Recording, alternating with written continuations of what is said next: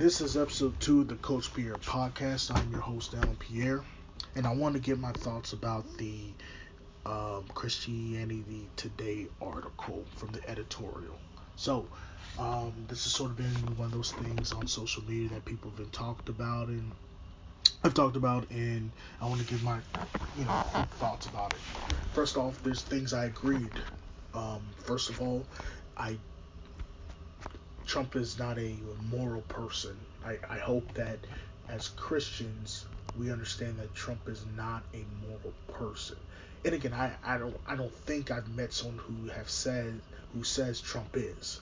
I think we all have a healthy idea of who he is. He's a man, sinful man, just like all of us, who has done terrible things.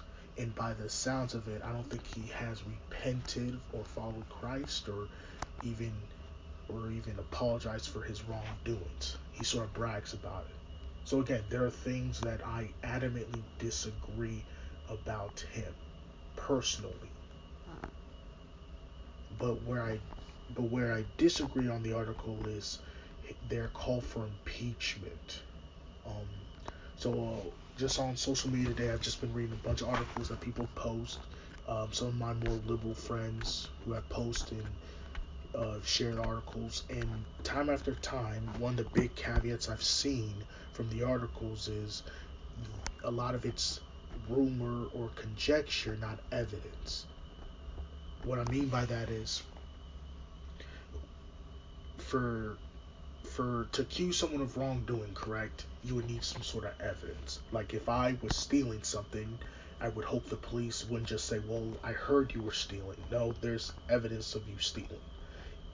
Either me confessing I stole, the materials I stole, a tape of me stealing it, something that says, yes, you, sir, stole.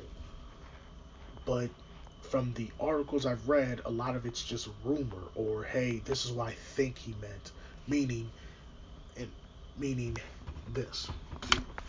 Trump is being impeached. By the sound of it, is during an interview with during a conversation with the Ukrainian president.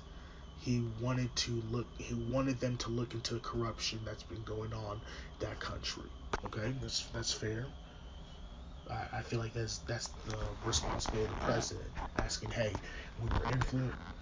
We have evidence to show that in 2016 we were influenced by not only Russia but the Ukraine.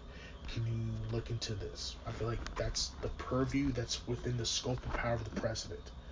What it seems though is people are all upset about is aid was withheld. So it seems to be quid pro quo. Now, I could be wrong, and if I'm wrong, please correct me. But the aid was already withheld. It wasn't like Trump said, "Hey, you need to do this, or I'm withholding aid." That is quid pro quo. The aid was already being withheld with a new regime. Now, if that's the case, and then again, they gave the aid anyway, so I'm not even sure if they received the information they wanted or not. Another thing is, that's within the power of the president to do. No one says the United States has to give aid to anybody. No one says the president can ask for leverage against anybody within his power. It's not personal. But but but then I'm a but then what I can already hear is, well, it is against. Well, he was asking for Joe Biden's son. Exactly, Joe Biden's son, not Joe Biden.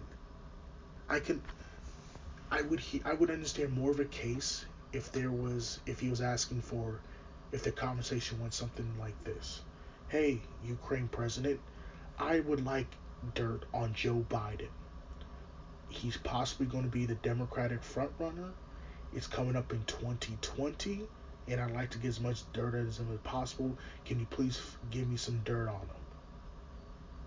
That conversation never happened.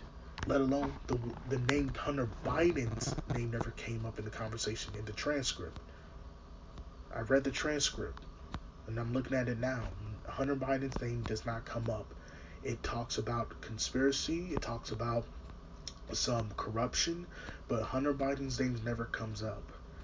It can be inferred, and again, and see what I'm saying? I'm saying inference. I'm not.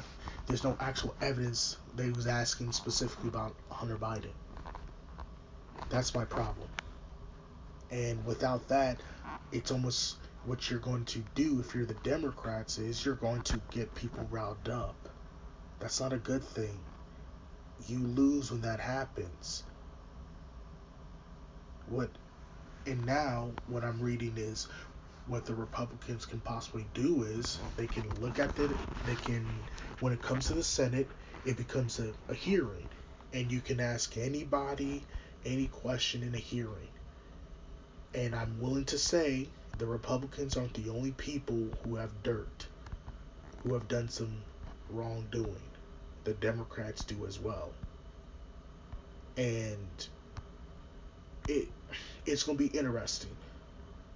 So I do not agree with Christianity Today's article in the standpoint of impeachment. Agree with their assessment on Trump personally.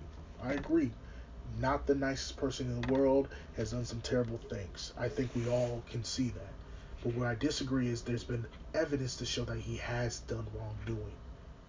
Now, the article also seems to state that Christians come in have come in droves to support Trump. I don't believe that's the case. What I do think has happened is Trump has put more conservative, pro-life type judges into the court systems, or has allowed those type of judges to affect everyday law. So it's almost like they're using Trump to pass their own agenda. And at the end of the day, Christians are not a monolith, nor should we be. We all have different skills, we all have different ideas. I know plenty of more liberal Christians, and I know plenty of more conservative Christians. The key of Christianity isn't that that we're a political party. It's the key that we look at what God has done to save the world. We look at God's sacrifice to save us when we couldn't save ourselves. We look at the grace God has shown to us when we didn't deserve it. That's what's important. So, yes, politics is important. Yes, politics is interesting, but we can't let that deter as Christians from us to focus on what's important here. Are we spreading the gospel? And another thing from the article was it's hurt our witness with the gospel. I don't think it hurts our witness with the gospel to, I want to say, support Trump because he's the president. Like I as a Christian supported Obama, and there were things that I didn't agree with Obama, but he was the president. I'm going to respect the position. But what it seems to have happened is Trump has made people almost emotional when talking about him. I like to think that I there's some people who view Trump as almost their their baby daddy or their enemy. Trump is a man. Personally, I don't really care about Trump. He's just another president that's in the White House. But some people almost take it personal that he is, and that's not healthy. I think it's more the media putting him in I wouldn't say elevated state, but almost a frenzy. Like you either support Trump or you're against him, you have to be in one of these two camps. And if you're not, we're gonna accuse you that you're supporting him and not actually put things into perspective. Again, it shouldn't be crazy to say you support the President of the United States. Now, you may not vote for him, but he is still the president of the United States. And during my first episode, that's something I want people to understand. We need to be able to have the dialogue of, hey, I may not agree with his policies, but he's the president.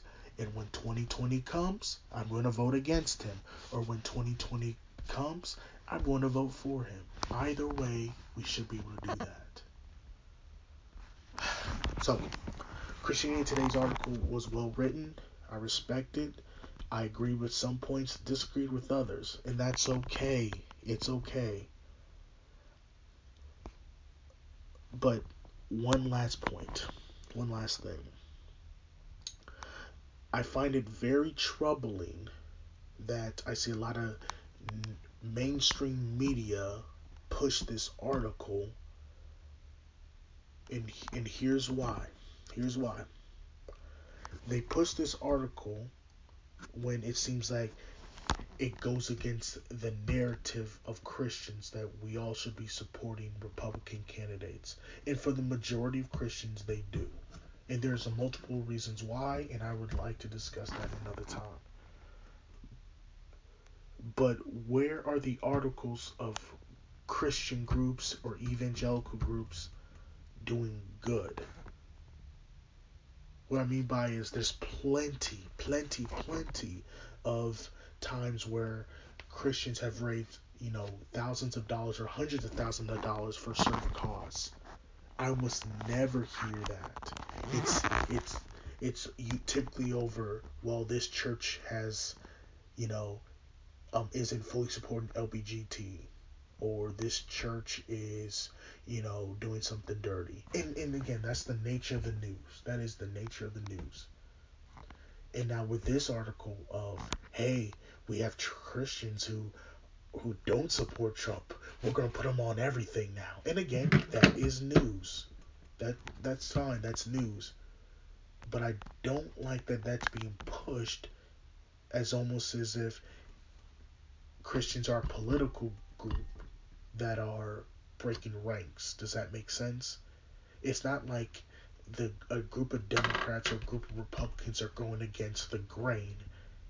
It's just people who have similar beliefs are disagreeing about something, and that's becoming news. I would almost put it like this: if a group of Muslims were writing an article not supporting Sharia law, for instance, I do not believe that would be news, but somehow this is. So just some food for thought. Again, thank you for listening to the second episode. Again, I'm Alan Pierre. This is the Coach Pierre Podcast. Have a great day.